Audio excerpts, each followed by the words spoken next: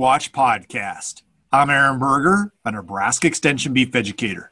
For today's Beef Watch podcast, we're going to be discussing an article from the February issue of the Beef Watch newsletter titled Improvements to Livestock Risk Protection Insurance Implemented in January 2021. To discuss this topic, I'm joined today by Dr. Jay Parsons, who's a Nebraska Extension Farm and Ranch Management Specialist.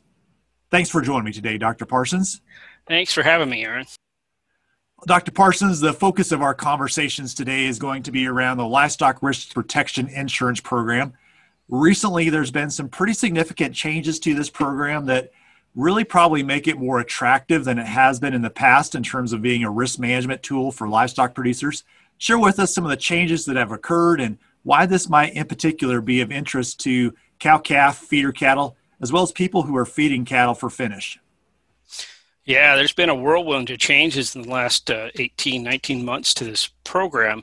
Those that are familiar with it know that it's been around for cattle at least since 2003, and really not a lot of changes along the way. And then in the summer of 2019, they started bumping up the subsidy levels, and that's had like 3 iterations. And the subsidy levels are now anywhere from 35 to 55%, depending on the level that you insure. And of course, most people insure at the top level, so we're looking at a 35% subsidy, as opposed to the 13% subsidy that it was at for years. And then beginning farmer ranchers get an extra 10% on top of that. So that's one thing that grabs producers' attention, is just that it's become more affordable. And then they bumped up the number of head that you can insure each year. So now it's up to 12,000 head on the cattle side, 6,000 head in one endorsement. So much more appealing to larger producers. And the ownership requirement, you used to have to own the cattle up until 30 days to the end of the insured period. They've expanded that now to 60 days to give you a little more flexibility for selling cattle at the end of that cycle, especially for cow-calf producers where there might be a drought situation and you want to get them off the range and maybe sell them a little lighter earlier and still have the coverage in place. Of course, the price trigger is dependent upon the end of the coverage period, not necessarily when you sell them. And then the latest one that with the cow-calf guys is you can now insure unborn calves. And before you had to have the calves live on the ground and in your ownership before you can insure them. And so that's one of the changes that just took effect here in January 2021. Dr. Parsons, as you look at these changes, and you've done quite a bit of work with this in the past, looking at the efficacy of these livestock risk protection insurance as a risk management tool, how do you see these changes impacting producers who might utilize the tool as they look at it now as an option? Well, the big one, of course, for the subsidies is just flat making it more affordable for them.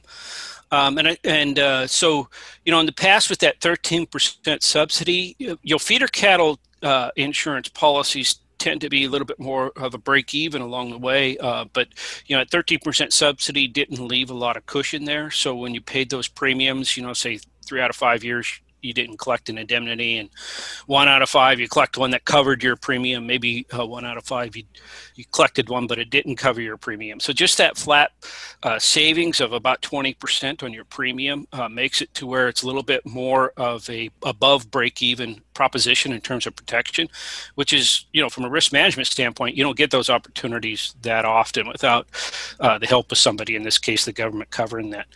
Another piece to it that I didn't mention was the premium used to be due up front. So this was like an investment that you had to have cash for at the beginning of the coverage period. Now they've moved that to the end. So just the barriers to entry have gone down. So, at the end of the coverage, if you didn't get an indemnity and you owe them a premium, at least the prices turned out fairly well, which is why you didn't get an indemnity. So that makes it much more appealing for producers to participate in it.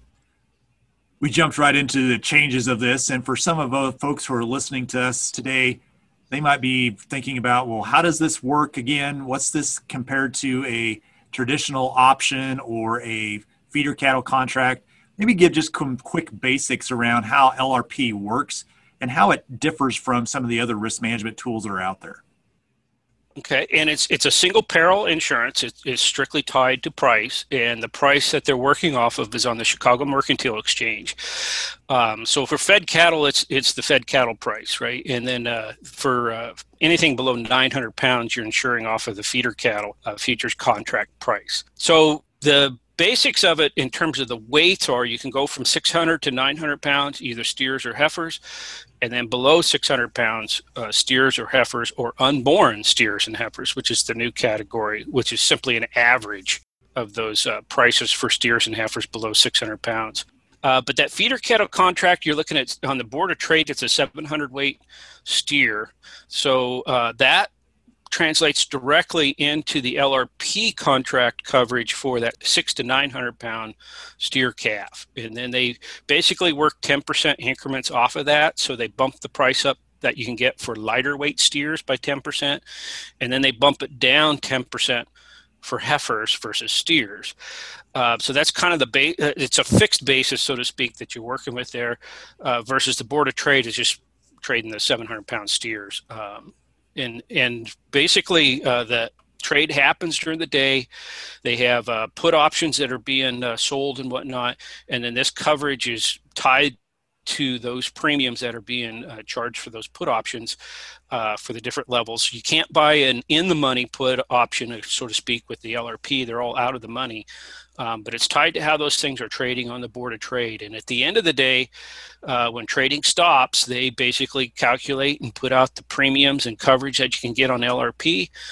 You need to work with your livestock insurance agent then to get that coverage in place if you desire it before the markets open the next day. You talked a little about the futures price and how that sets the price for the options. The ending values in determining whether or not you get paid an indemnity, what's that based off of?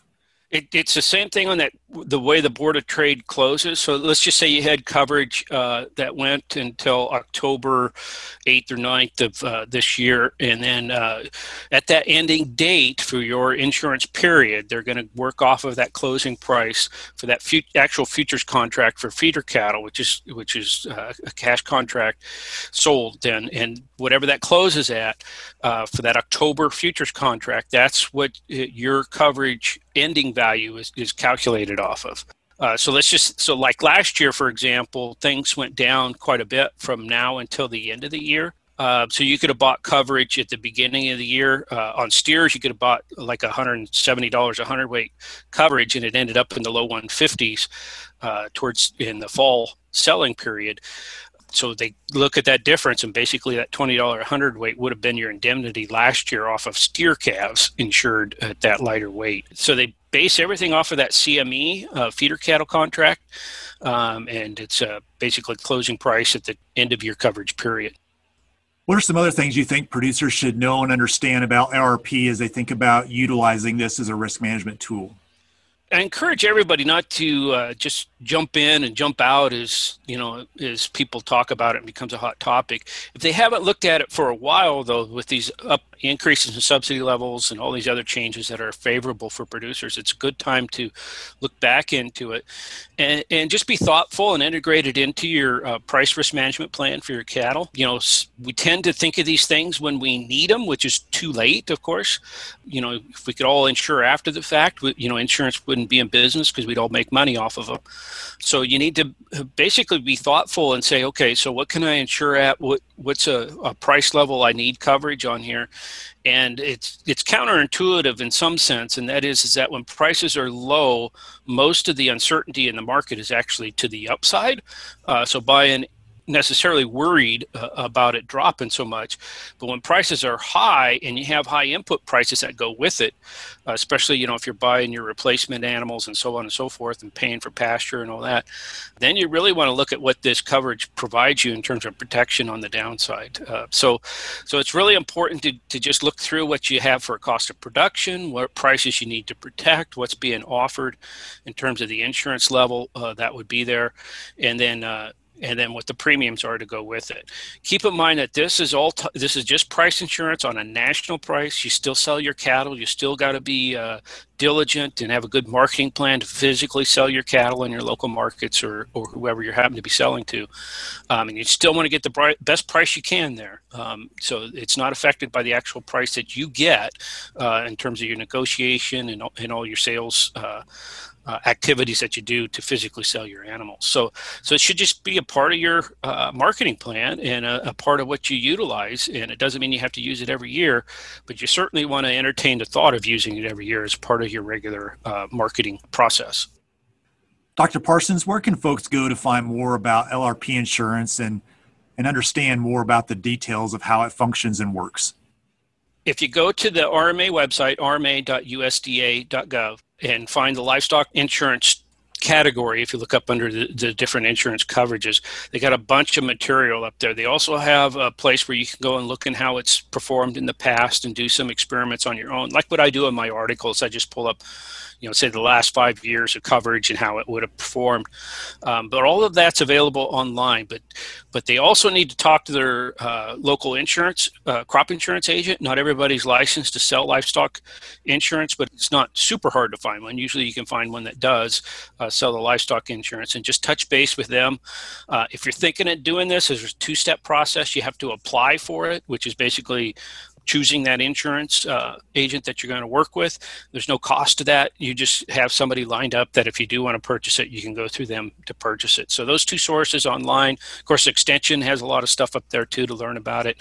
But there's plenty of things to explore, and talk to your fellow producers that have used it. But always ask them when they used it too, because they may have used it years ago and had 1 or 2 bad experiences with it, and you don't want to judge everything off of that. But just communicate with folks around you, and you can learn a lot about it.